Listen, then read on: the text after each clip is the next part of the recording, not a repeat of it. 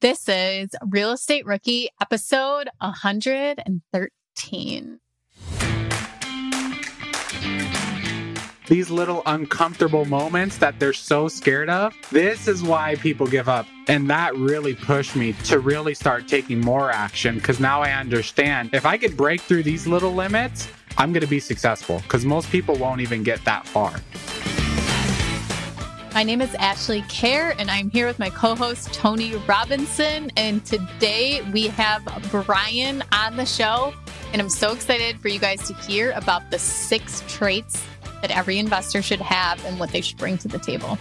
Yeah, Brian's got a really incredible story. He's not a rookie, but he works with a lot of rookies. He's talked to a lot of rookies, and he's got this really cool framework that I think all of you guys are going to benefit from. But he's also got a really cool backstory. And I think the way that he got started should hopefully be inspiring to a lot of people that are listening. You know, I think it's easy to see those real estate investors that are, maybe 5-10 steps ahead of you, and you forget that they at one point were also rookies. So Brian does a really good job of painting that picture of what rookie Brian looked like. Yeah. So before we get started onto today's show, we can't wait to see everybody at the Bigger Pockets conference. Make sure you guys come up and say hi to Tony and I. We'll be wandering around. We're also going to be the MCs at the conference. So you'll see us up on the main stage. Have a couple fun dance routines planned, lots of stuff during intermission. Tony's been practicing his moves, but yes. And then also make sure you guys join us in the Real Estate Rookie Facebook group and subscribe to our YouTube channel, Real Estate Rookie. Let's get into today's show. Are current interest rates making you depressed about cash flow? What if it didn't have to be that way? Rent to Retirement has 2.99% seller financing available on turnkey properties. You heard that right. That's a seller financed 2.99% interest rate where the average cash flow is over $900 per month. They also have options where you can put as low as 5% down on multiple investment properties with no PMI. Rent to Retirement is the nation's leading turnkey investment company that understands what it takes to be successful in today's dynamic real estate market. Their reputation speaks for itself with more 5-star reviews than any other company on the Bigger Pockets website. Rent to Retirement offers fully turnkey properties that are newly built or renovated, leased and managed, allowing you to invest with confidence in the markets that offer the best returns. To learn more, visit renttoretirement.com. That's renttoretirement.com. Or text REI to 33777. Again, text REI to 33777. Remember when you had to pay to get a lead's phone number? It was like the dark ages, until Deal Machine made skip tracing a thing of the past. Now, with your Deal Machine plan, you'll get unlimited access to phone numbers and contact information for no extra cost. That's right, get high-quality, reliable information trusted by leading financial institutions, all fully compliant with the federal Do Not Call list. Explore over 150 data points, including age, gender, marital status, occupation, and a ton more. Trust me, this is the data you need for off-market deals. With new filters, people flags, and color-coded phone numbers, lead management just got a ton easier. Ready to step up your investing game? Sign up for a Deal Machine plan today and gain immediate access to this unlimited treasure trove of contact information and phone numbers. Just head to DealMachine.com/BP. Transform your lead generation and deal-making strategies with Deal Machine. Sign up today and start exploring the unlimited possibilities at DealMachine.com/BP. The dream of owning a vacation home can be daunting. From finding the best guests, to the maintenance, to organizing the cleaners after every guest day. With Vacasa, they make that dream into a reality. As a full-service vacation home management company with vacation homes in key destinations across the U.S., they know a thing about how to make owning a vacation home easy and profitable. On top of proactive property maintenance visits by professional local teams, a hospitality-driven booking platform, and around-the-clock support, Vacasa earns homeowners an average of 20% more revenue from their vacation homes. Vacasa is always thinking of ways to simplify the vacation home owning experience by putting your home to work for you. If you're looking to make more from your vacation home, work with the reliable property manager, and finally have peace of mind, partner with Vacasa at vacasa.com/biggerpockets. That's vacasa.com/biggerpockets. So, Brian, you've obviously got a ton of experience flipping homes. You're not the prototypical rookie, but we brought you on not just to share your backstory, but because you've got this really cool framework, these 6 traits that you feel every new investor should have if they want to be successful. So Ash and I thought it'd be a really cool idea to kind of go through those traits, share that with the rookie audience so they can kind of pick up on some of that knowledge. Now, for those of you that are listening, for our rookies out there, as Brian is talking through these different character traits, these different personality traits, Ash and I want you guys to kind of rank yourselves on a scale of 1 to 5 to see where you fall on that specific trait. And depending on where your score is, we'll give you some feedback on how you guys can make them better. So, Brian, enough talking for me. Why don't you take it away? Let's dive into that first character trait. I came up with these 6 because I actually coach with Ryan Pineda, and we've spoken to hundreds of real estate investors. And I figured out that these 6 are kind of what I found are the differences between the ones that become very successful and the ones that never really get started. So the first trait that I think is the most important is risk taker. And I put a highlight underneath that called risk it for the biscuit. As you know, in real estate investing, there's always some risk to any deal that you're doing, whether it's a flip, an Airbnb, a rental. It could go great or it could go the other way. And you have to be willing to stomach the risk that you're going to take once you purchase a house, or when you ever make a big decision in your life, just like how I quit my job with not a clear destination yet in real estate. I just literally quit. So I think being a risk taker is a big quality that you're going to need to be a real estate investor. Let's dive into that a little bit, Brian, because I think I agree that there's a certain level of risk that's associated with being any kind of entrepreneur, right? But obviously in the world of real estate investing as well. How does someone build that muscle of taking risk? I think so many people let fear hold them back from taking action. So what's your recommendation to rookie investors that need to develop that risk-taking muscle a little bit more? So this may be a little bit extreme and it might rub some people the wrong way, but it's kind of how I said earlier. When I came into real estate investing, I knew rather I was going to become a millionaire or I was going to go bankrupt. So just understanding the worst possible option that could happen and being okay with it. So I think that's a big help for me when I first started. So I'll have number 1, risk taker. Number 2, problem solver. Number 3, you have to be resourceful. Number 4, you have to have focus. Number 5, you have to have faith. And number 6, you have to have social skills. And then I personally think the risk taker is number 1 because a lot of people who never get started is because they're not willing to take the risk. They're not willing to quit their job. They're not willing to invest the money into education. They're not willing to sign the offer. They just wait and then eventually give up. And Ashley, I don't know you that well. Is there a risk that you've taken in your career that you think was life-changing? I mean, I definitely think my first deal was taking on a partner and using their life savings to actually purchase a property. That was definitely life-changing for me because I realized I could actually do it. And then I had them put a line of credit on their house and we did it again. So I would say that would probably be like that first initial taking action. That was my biggest risk right there. Yeah. The very first Airbnb that we bought it sight unseen in a state that I had never been to.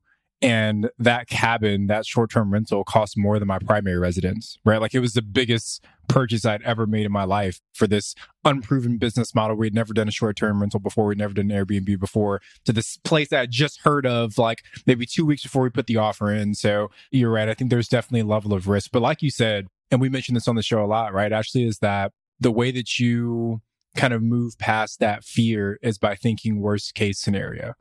And if you can live with whatever that worst case scenario is, then why not move forward, right? If the worst case is that you lose some money that you saved up, okay, cool. Can you make that money again? Yeah. all right, then maybe it's not that bad. Is the worst case scenario that you got to move back in with your parents because you spent all your money? Well, you did that for the first part of your life, right? You lived with your parents before, so maybe it's not so bad. So, whatever the situation is, just can you live with that worst case scenario? And that's how I found that I've been able to push past some of those fears. And I've told Tony on the phone before, like, Tony has a lot of guts. Anytime I call Tony and ask him if I should do this deal or not, he has said yes 100% of the time. So now I don't call Tony because I'm too scared. I already know the answer. I look at his number. I'm like, no, I'm not going to call him. He's going to tell me to do it. We all need that person in our lives, though, right? To tell us yes, right? Yeah. So I love the risk taking, Brian. So what's next? What's the second trait that we need to focus on? Second trait, another huge one, is problem solver. I think a lot of house flippers or investors, they'll see a problem in a property and they immediately run away or they pass on the deal. But if you could figure out a way to make a deal work when there wasn't a deal there before, that could be life-changing. So, for example, when I first started, I used to buy a lot of tenant-occupied properties, and most of the investors around here would not. But I got so good at negotiating cash for keys and understanding the laws of tenancy in California that helped me make an extra few $100,000 a year because there's less competition on those deals.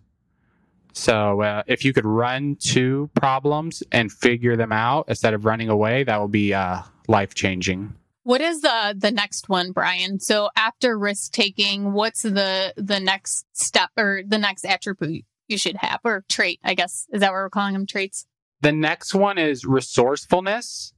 So for that one, I put Bigger Pockets. I also put Google, Yelp, mentors, social media, and peers. So I just listed a bunch of free ways to find knowledge and free ways to network and meet people.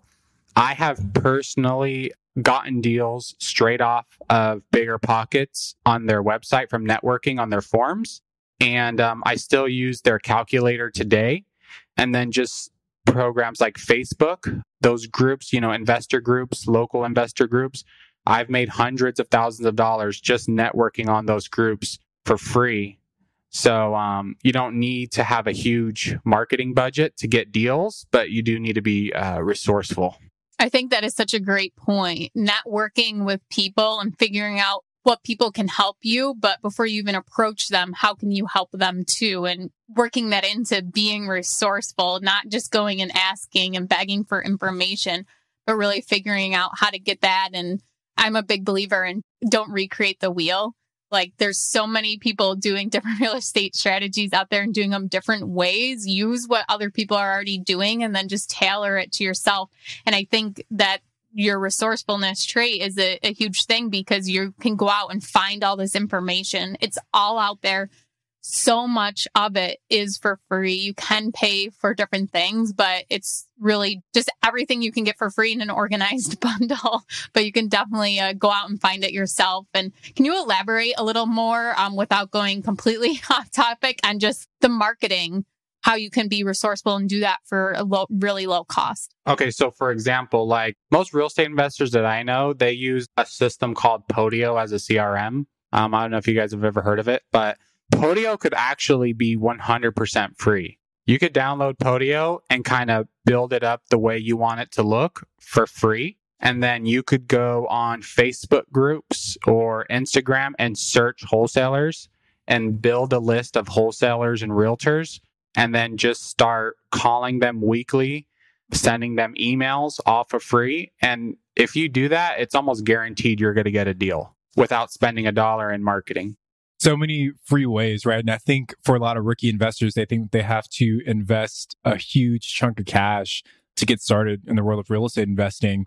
I think maybe for like the traditional buy a long-term rental, put 20% down, maybe, but there's so many other strategies and niches within the world of real estate investing that you can get started for a much lower dollar amount. So I love the free resources. In fact, Lily Thompson, I can't recall what episode she was, I think 89 or maybe 90, somewhere around there, but she's a wholesaler based in Oklahoma, and she's gotten all of her wholesale deals with $0 spent on marketing.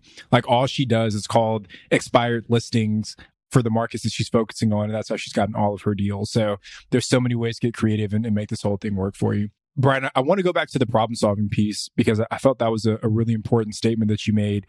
You said that you probably have made a few extra $100,000 per year by tackling this problem of buying properties that have tenants. I think I don't want that to get lost on people because that's a 6-figure problem that you're tackling annually, right? Just by solving that one problem, you're creating 6 figures in additional income for yourself. If I'm a new person, well, I guess let's take it back to you, right? When you first decided to, okay, here's this problem of this property still having a tenant. And most investors view that as a problem that's insurmountable, that's not worth their time.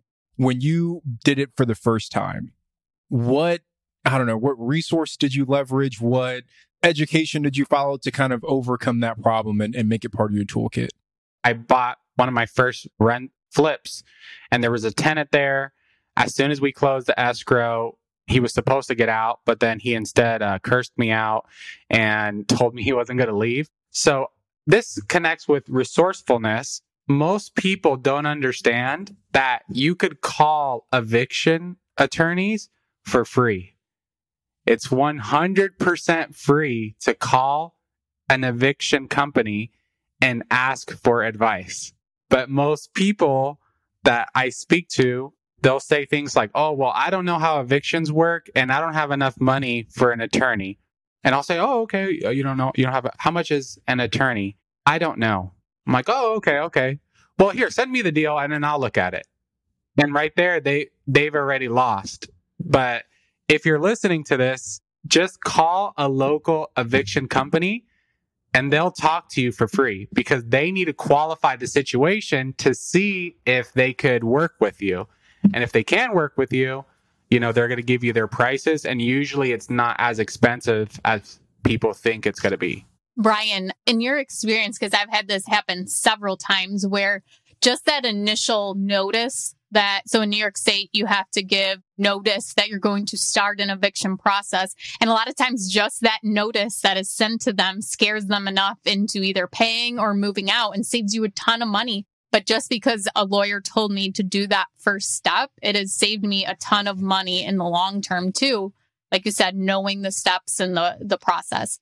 I did try and do, when I first started as a property manager, before I even had my own property, the investor I worked for, he's like, oh, you can do it yourself. We don't need an attorney, blah, blah, blah. And I had to try and figure out doing the process. And the judge, she made me like cry. I was trying so hard to hold back my tears. But it's in a really small town and everybody knows everybody. So I'm sure everybody knew, oh, actually put to tears the judge in town. So I do recommend getting a lawyer because once I got a lawyer, it was smooth sailing. And I probably could do the process now, but just the hassle of getting the dates correct, getting everything. And it's really not that much money. I mean, if it drags out, of course it could be, but. And another gem I'll give to the listeners is a lot of people right now have the same problem where they're running away from tenant-owned properties because they think, oh, well, there's a moratorium. I can't evict someone. But if you call your local eviction company, and this only works here locally, you got to talk to wherever you're at, the local attorneys. If someone's in California, in Riverside or San Bernardino County, and they never signed a lease agreement and they're not paying rent, they're not a tenant. So you can file an eviction. But someone who doesn't know that will say, oh, there's somebody there not paying. I'm not going to be able to evict them. And then they pass on the deal. And then I know that there's less competition. So that gives me more leverage to negotiate with whoever has the deal or whoever's selling the property. I love that approach, Brian, right? It's leveraging your knowledge as a competitive advantage. And the only way you get that knowledge is by asking questions and not letting that first obstacle be the one that kind of stops you dead in your tracks. So, man, so much gold here. So just to recap for the rookie listeners so far, we've got being a risk taker, being a problem solver, and being resourceful. So what's the next character trait that we need here? The next one that I put is focus. And for notes under that, I put don't get distracted by shiny objects, make sure to time block important activities, and make sure to improve daily. So for me, this was one of my biggest traits when I first started. I was obsessed with real estate as soon as I understood how it worked. Literally, someone would be trying to have a conversation with me, and I couldn't even listen to them. If it wasn't about real estate, I just wasn't hearing them. And I'm a huge basketball fan. For like 2 years, I didn't watch any sports. I didn't go to the movies. I was single. So I would just stay at the office till like 8 or 9 o'clock at night. I wouldn't even be working all the time, but I would just be on the MLS, talking to older realtors. I was just obsessed with the game. So if you can get focused, that will be another game changer for you. Can we talk, Brian, a little bit about the shiny object syndrome? I feel like you see this really with anyone who's entrepreneurial, but you see it a lot with rookie real estate investors, right? Where they can't really focus in on one thing, right? They want to try a flip. They want to try this thing. They want to try that thing. I guess a couple of questions. What's your recommendation for folks on finding what that thing is that they should focus on? And then what strategies are you using to make sure that you can stay dialed in on that one thing long enough to actually see some benefit from it? Yeah. So there's two things. There's one, I call it the power of saying no. So for me, I say no to a lot of things. If someone asks me like, hey, do you want to start building? No. Hey, do you want to start investing in Idaho? No. I know exactly what my business plan is and I stick to it no matter what comes. I focus on that for a certain amount of time. For my business, it's always quarterly. So whatever I'm focused on that quarter, that's all I focus on. After the quarter's over, if I want to make a change, if I want to switch, then I'll move on to the next thing. So yeah, number one was saying no. And number two was coming up with a clear business plan.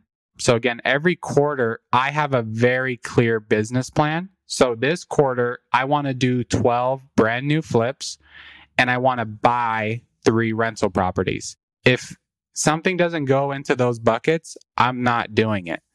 And if somebody is not really helping me get to those goals, I'm not going to spend a lot of time with them because my time is very limited. You know, I have kids. I have to take care of myself physically and, sleep and all that stuff. So I think if you could come up with a clear business plan and be able to say no to any shiny objects, that'll help you a lot.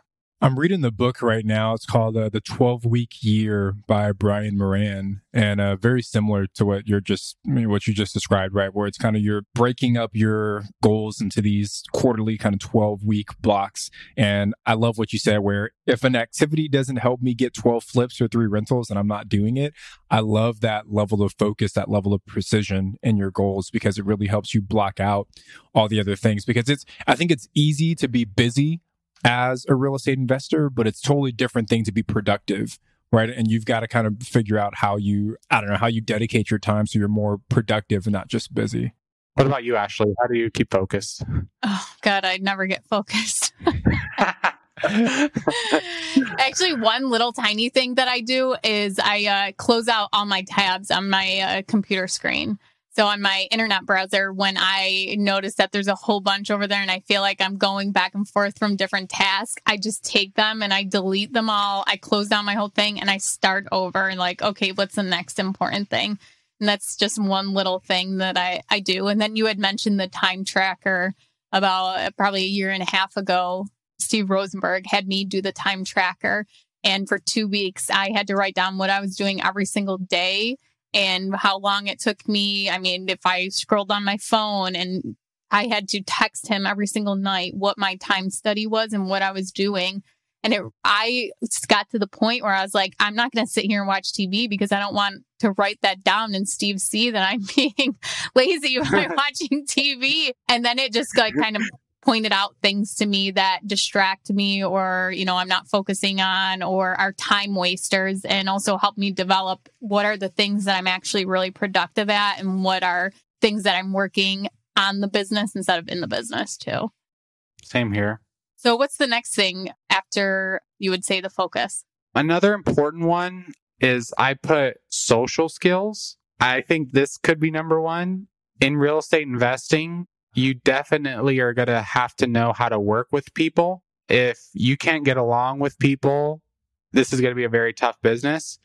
If you lack sales skills, you're going to rather have to hire someone to have those skills, or you're going to have to learn them yourself. When you say sales skills, Brian, like elaborate on that. Like, are you saying someone needs to be able to be like a high pressure closer and they need to be able to, like when you say sales skills, what does that mean? Yeah, that's a great question. So I don't see sales as a high pressure, like sign right now type of person. I just see sales skills as someone that's able to build relationships. If you're able to get people to like you and you're able to help other people, they will help you in return. That's what I define as sales skills. Grant Cardone has a book called Sell or Be Sold. I think that's a great book that explains sales skills. And I love that definition because I think people oftentimes think used car salesman whenever people talk about sales skills. But at its core, being a good salesperson is just leveraging your influence to build mutually beneficial outcomes, right? And it's like, if we can all focus on sales in that light, I think it really changes the perspective for a lot of people. So if you're able to solve a problem for someone and maybe encourage them to get to that solution, then you're a salesperson. And that's what real estate is all about at the end of the day, is like you said, going back to your second trait, right? Being a problem solver. It's solving problems and leveraging your influence to help other people solve their problems. Yeah.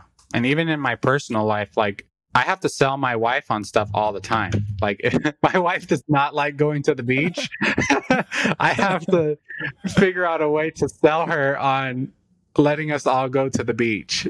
Even for me, right? Like, and we hear this a lot from folks who want to get started in real estate investing, is that sometimes you have to sell your spouse on becoming a real estate investor, right? Or just getting on board with allowing you to become a real estate investor. So, I mean, for me, I definitely had some sales skills I leveraged to get my wife Sarah on board, but she loves it now, man. So I guess what's your advice, Brian, for someone to try and develop some of those skills? First, I would read the book Sell or Be Sold by Grant Cardone, because I feel like that really opened my eyes to what sales really is. And I think just educating yourself overall on sales. So I know, like, who are some sales trainers that I really like? I guess Brian Tracy. I was just going to add in there too, along with sales skills, negotiating, like the book Never Split the Difference. That'd be another great read for somebody too that wants to learn more. And I think educating yourself, and then you're going to have to talk to a lot of people. When I first started, I was pretty introverted and insecure, but the more I spoke to people daily, it just slowly built up my confidence. So I would also say building your confidence will help your sales skills. People aren't going to work with someone who's like nervous all the time, or if they're not confident, they're not going to want to work with you. But if you're confident, if you show them that you could lead, they're going to want to work with you, which is going to help your sales skills. I think you just got to rip the Band-Aid off, right? Like I've shared on some of our other episodes, we're ramping up our direct to seller marketing to try and help our business.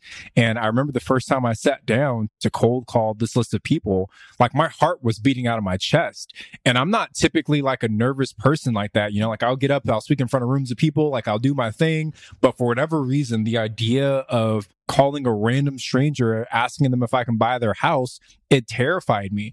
But once I talked to that first person and they hung up on me, I was like, you know what, that actually wasn't that bad. And then the next person hangs up on you and it's like, okay, I can get used to this. It's not as bad as I thought it was. And what I realized is that we build things up to be much scarier in our head than what they actually are. And the sales process is the same way. Like we make it the scary thing when really it's a numbers game. And you just know that X amount of people are going to hang up on you. An even smaller percentage are probably going to cuss you out maybe once or twice, but an even smaller percentage is going to say yes. And that's where all the money is made. Yeah. So I'll tell you 2 quick stories. So first one, I bought a list of expired listings when I was a realtor.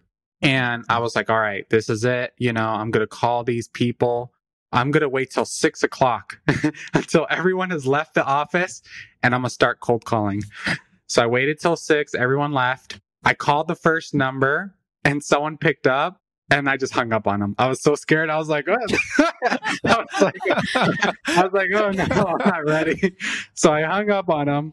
And that was it. That was my whole first day cold calling. I was like, all right, I'm going to go home and come back at this tomorrow. And the next day, someone in my office was like, hey, we're going to go door knocking. So I was like, all right, you know what? Let me try door knocking because cold calling was very scary. First door I knock on, someone answers the door and they're like, I'm not interested, and slam the door in my face. I started literally laughing. I just thought it was funny because I was like, why would someone react like that? But then I started thinking, I was like, oh, this is why people give up, because these little uncomfortable moments that they're so scared of, this is why people give up. And that really pushed me to really start taking more action, because now I understand if I could break through these little limits, I'm going to be successful, because most people won't even get that far. It's like growing up when your parents tell you you want pizza for dinner. Okay, well, you have to go and call. And you're like, no, Mom, you call. I don't want to. It's like getting over a hurdle like that where you have to call and order food. There's still definitely phone calls I pawn off my husband. Like, there's no big deal at all. It's just like, can't you just call? Yeah. My wife does that too. I didn't understand that. She will still not order she's food. Not pawning off. She's just super busy. She's got, stuff to do.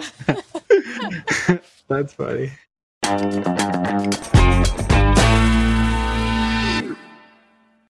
Rookies, 2024 is the year to start protecting your rental properties with an LLC. But you don't have to do all the paperwork and filing yourself. Corporate Direct is your professional and affordable option for getting your LLC done right. They handle the state filings, draft your operating agreement, and act as your registered agent. They'll even help you comply with the Corporate Transparency Act, a new federal disclosure law affecting every real estate investor. Corporate Direct is a family business founded by attorney, author, and Rich Dad advisor Garrett Sutton over 35 years ago. Now, his son Ted is a licensed attorney working with him. Together, they've helped thousands of real estate investors form and maintain their LLCs and protect their assets. If you're trying to build a real estate portfolio, do not skip the LLC. Head over to corporatedirect.com/biggerpockets to schedule a free 15-minute consultation with an incorporating specialist. Mention Real Estate Rookie and get a $100 discount on your formation. That's corporatedirect.com/biggerpockets.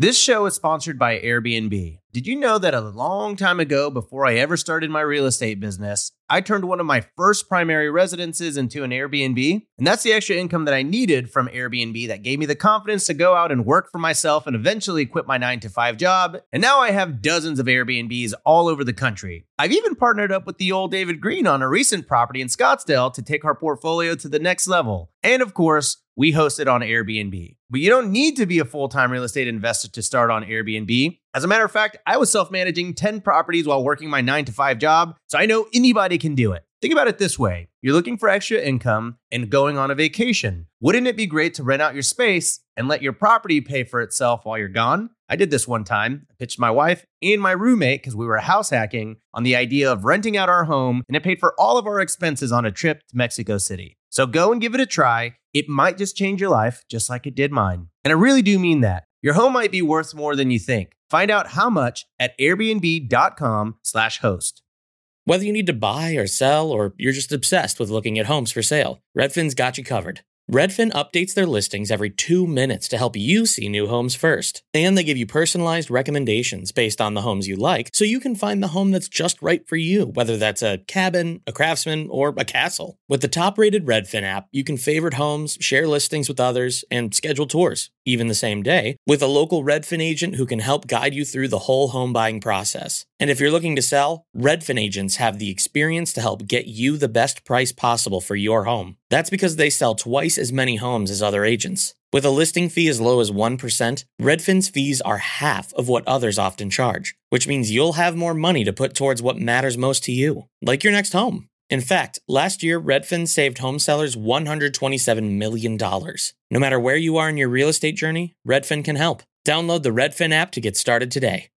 Well, Brian, great breakdown on the sales process as it relates to being a real estate investor. So I think we've hit 5. We've got resourcefulness, problem solver, being a risk taker, focused, and social skills. What is our last and final trait? The last one is another huge one, but I put faith. And I put faith because one thing that stops most people is they pretty much just give up, or they think that they're not good enough. And for me, I definitely was very insecure growing up. I grew up with a single mom. We didn't have any money. Like, it was rough sometimes. Seeing my mom cry, not being able to pay the rent, like that does, it can make you insecure. So I know a lot of people who think like, oh, well, Brian, Tony, and Ashley, they're rich and they're good looking. I'm not as good looking as them, so I can't do it. So they don't have faith that things are going to work out. So you need to have faith, especially in the beginning when you don't see any success, when you have $0 or you've been trying super hard for 3 months and literally have made nothing. You're probably in the hole a couple $1,000s from what money you've invested. You have to have faith and keep going.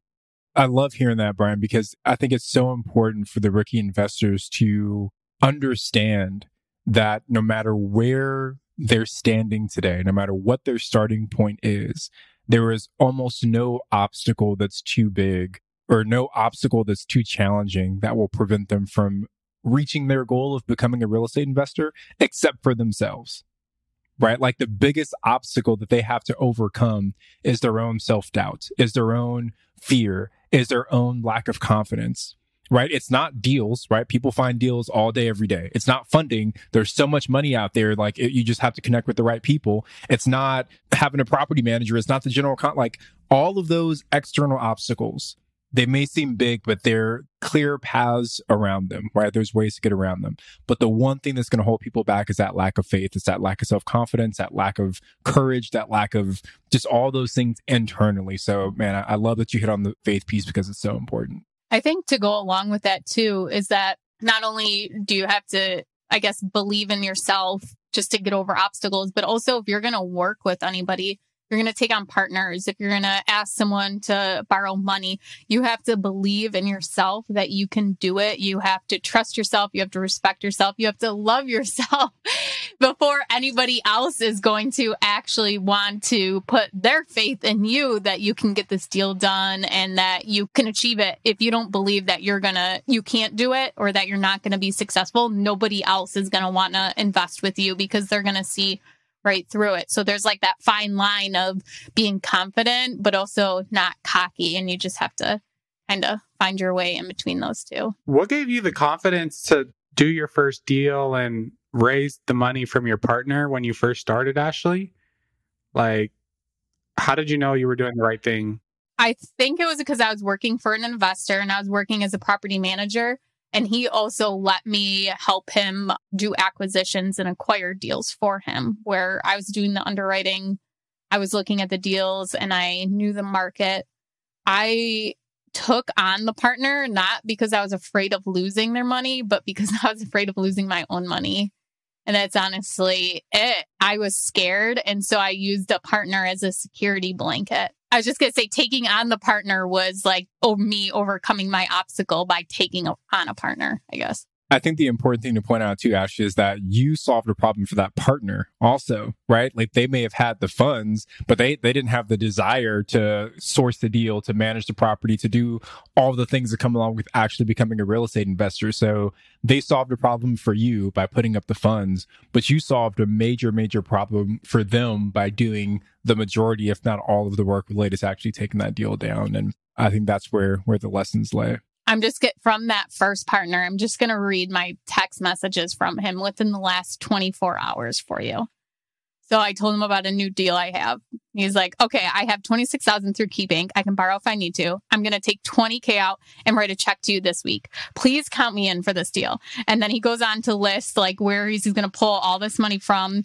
Got to figure this out, but I'm in. Okay, so Wednesday, I'm getting a check from KeyBank for this amount. I'll deposit that Friday, and then I'll write you a check the next day for this amount. I'll probably do another this amount, maybe even this amount, then an even higher amount. And he's like, what are you doing Thursday or Friday? So I can get the check to you. And he's like, okay, you better get this money from me before Vegas, or else I might come back with 2 Peter Licks.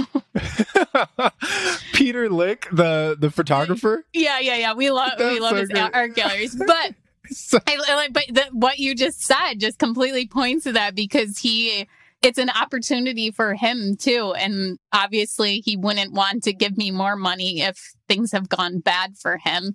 And so I just thought this was a really great example of, I was providing an opportunity for him and he got value out of it too, because he still wants to do more. And I think that's something that a lot of rookie investors don't understand, is that when they present a deal to a potential money partner, they're not asking for a favor, right? Like, I'm not asking for a favor by presenting you this deal. I'm giving you an opportunity to get a return on your investment that's probably better than it's sitting in the bank earning 0.01% interest in that savings account, right? And as a rookie investor, you've got to change that perspective, that you're not asking for a handout. You're not asking for a favor. You're presenting someone with an opportunity to invest. Yeah. One student that I mentor, his name is Bosco.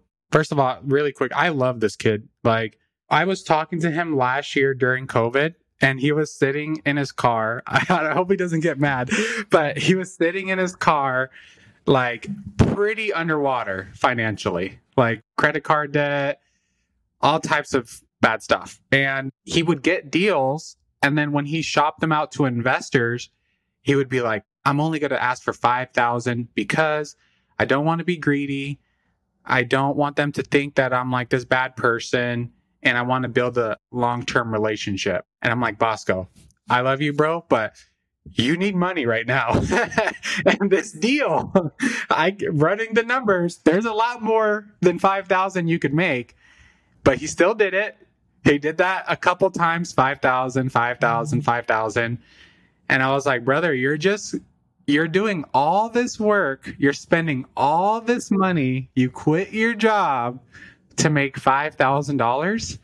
I was like, do this. Next time, ask for $25,000, no matter what. No matter if you think it's there or not, just ask for $25,000, because you're probably running the numbers wrong. And he did it. He asked for $25,000. I think they brought him down a little bit, but he still made more than $5,000. So I'm like, see, you need to don't be scared to ask for more and then negotiate yourself down instead of starting low, because you can't say 5,000. They say yes. And you're like, oh, well, what about 6 or what about 10? That's not going to work. Right. Well, Brian, I mean, so many good things. I just want to recap for the listeners. We had resourcefulness, being a problem solver, being a risk taker, focus, faith, and social skills. And I really enjoyed this conversation. This is one of our longer episodes, but it was so good because we've hit on so many awesome things. So, Ash, I don't know, any parting words from you or final words from you, Ashley, before we keep rolling? I don't think so. I'm really enjoying this episode, Brian. I can't wait to hear your answer for our mindset segment, because I feel like it's going to be really good coming from you, from what you've told us already. Tony, can I take him into that? Yeah, let's take them in. Okay, so Brian, what is something that maybe you thought or assumed before you actually started out as a real estate investor, and then once you jumped into it, you realized was not even true or was completely different? What is like a view that you have completely changed your mind about? I think I kind of touched on it before, but whenever I saw anyone else, like I could just use Tony as an example right now. Tony has a great camera. He's fit. He's good looking. I would think Tony's better than me.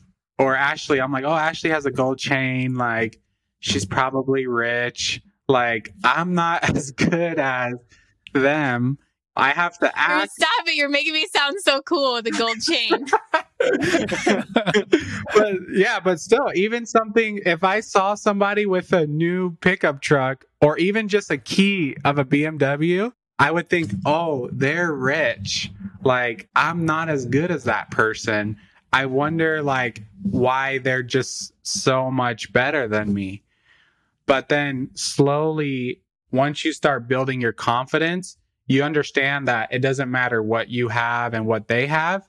If you're confident, people will respect you. They'll want to work with you, and you could be successful if you have confidence. Have you guys ever struggled with that, or is it just me? No, of course, right? I feel like every real estate investor has that sense of comparison, right? Where they look at the person that's maybe a few steps ahead of them and they feel like they can't compete, right? But I think your point of kind of focusing on yourself and knowing that everybody has their own journey, that's the important part. When I met Steve Sims, he had written the Blue Fishing book. And he had told me how you'll notice sometimes if you're watching somebody that, was in your position, Brian, where you think somebody is better than you, or, maybe there's a celebrity or something, but you put them on this pedestal and you'll notice when people go up to them, they bow down. Like, oh, hi, it's nice to meet you. And once he said that, like I watch people now and I look for that, and it is so true. And it's, you like bow down and it's like, you stand up straight. It's another person, and, own yourself and be confident going up to that person and shaking their hand or whatever with a firm grip. But it was just so interesting how he said that it's just part of who a lot of people are. It's just their mindset. And I can picture myself doing it plenty of times where you just crouch down and it's almost like you're bowing to that person. And then you're not yourself. Yeah. And then you leave a bad impression. Yeah. They're like, why is this person bowing to me?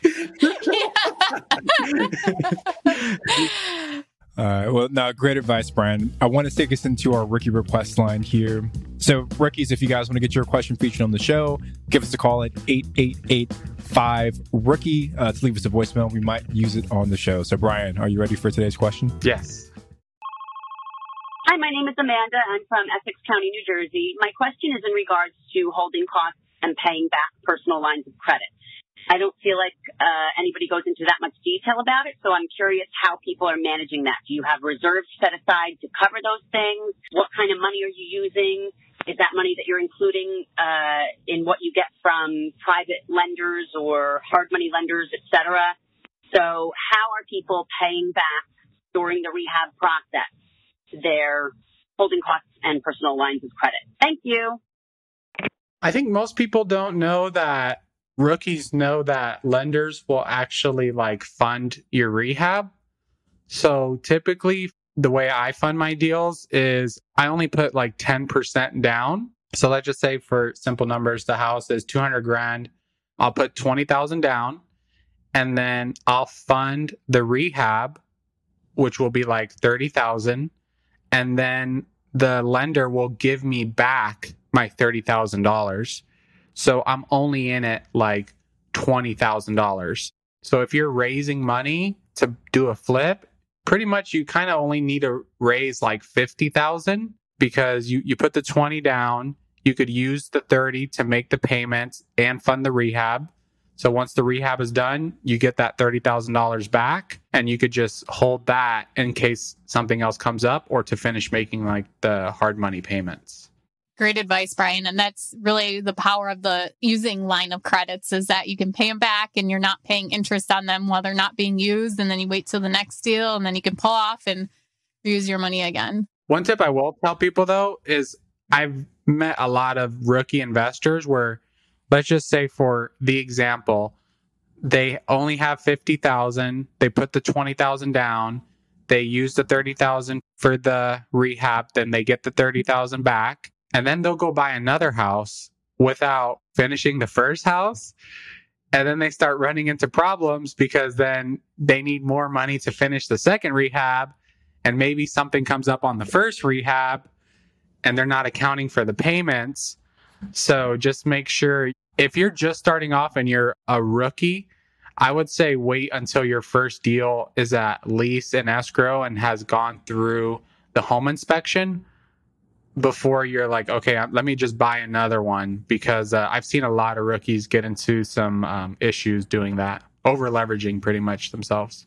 Yeah, earmarking that money and you having it spent before you actually have that money. And that's not only just advice for flipping houses, that's advice like every day. Like, don't spend that money before you actually have it. Like, if they announce a new stimulus check is coming out, wait until it's deposited before you actually go out and spend it and max out your credit card. Yeah, during COVID, before COVID hit in February, I had like 8 houses, and at one point I only had $6,000 in my bank account while I had 8 projects going on because I was banking on the first one, and then the first one fell out of escrow literally the week before. After all contingencies, I was just like, no, you guys have to close. They lost their EMD, and I was in a big hole because I was just over leveraging myself. And then on top of that, COVID hit. So you know how I said I'm going to become a millionaire, I'm going to be bankrupt? At that point, I was like, oh, I'm going to file bankruptcy. So yeah, don't over leverage yourself for sure.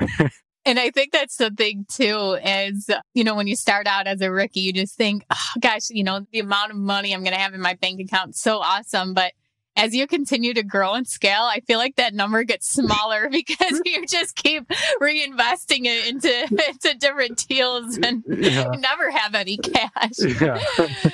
Okay, so I'm going to take us to our rookie rock star. So this week, our rock star is Kyle K from North Carolina, and he just listed his first flip for sale. Congratulations on completing your first flip. The purchase price, $155,000. Closing and holding costs $13,000, the rehab $80,000, and the ARV $355,000.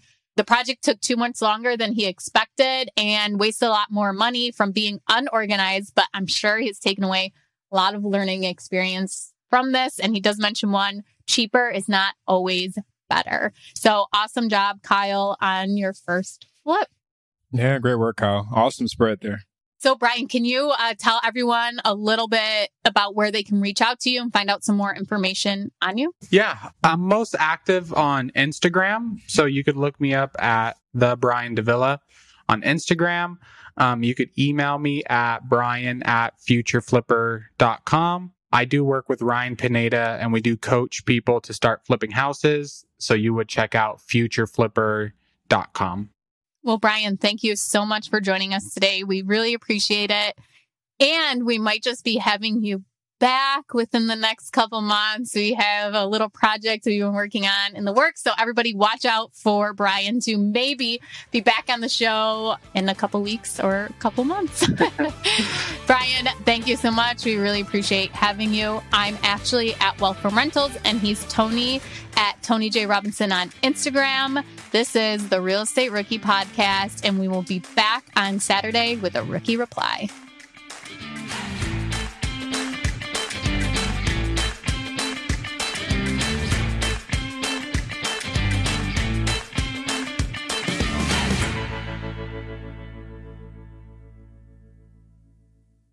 The market is changing and finding your way can be tricky. Rates shift, headlines whirl, but your goal hasn't changed. You want financial freedom. And the best investors know it's not about timing the market, it's about time in the market. If you're ready to get into the real estate investing game or take your game to the next level, finding an investor-friendly agent is your next step. With BiggerPockets Agent Finder, you can find the right agent in minutes. Just head to biggerpockets.com/deals. Enter a few details about what and where you want to buy, and boom, instantly match with an investor-friendly agent who fits the bill. These local market experts can help you navigate the neighborhoods, analyze the numbers, and take action with confidence once and for all. There's free resources only available at biggerpockets.com/deals. Get an agent, get the deal, and get closer to financial freedom at biggerpockets.com/deals. That's biggerpockets.com/deals to find your investor-friendly agent today. The content of this podcast is for informational purposes only. Past performance is not indicative of future results, and all host and participant opinions are their own. Investment in any asset, real estate included, involves risk. Use your best judgment and consult with qualified advisors before investing. Only risk capital you can afford to lose. BiggerPockets LLC disclaims all liability for direct, indirect, consequential, or other damages arising from reliance upon information presented in this podcast.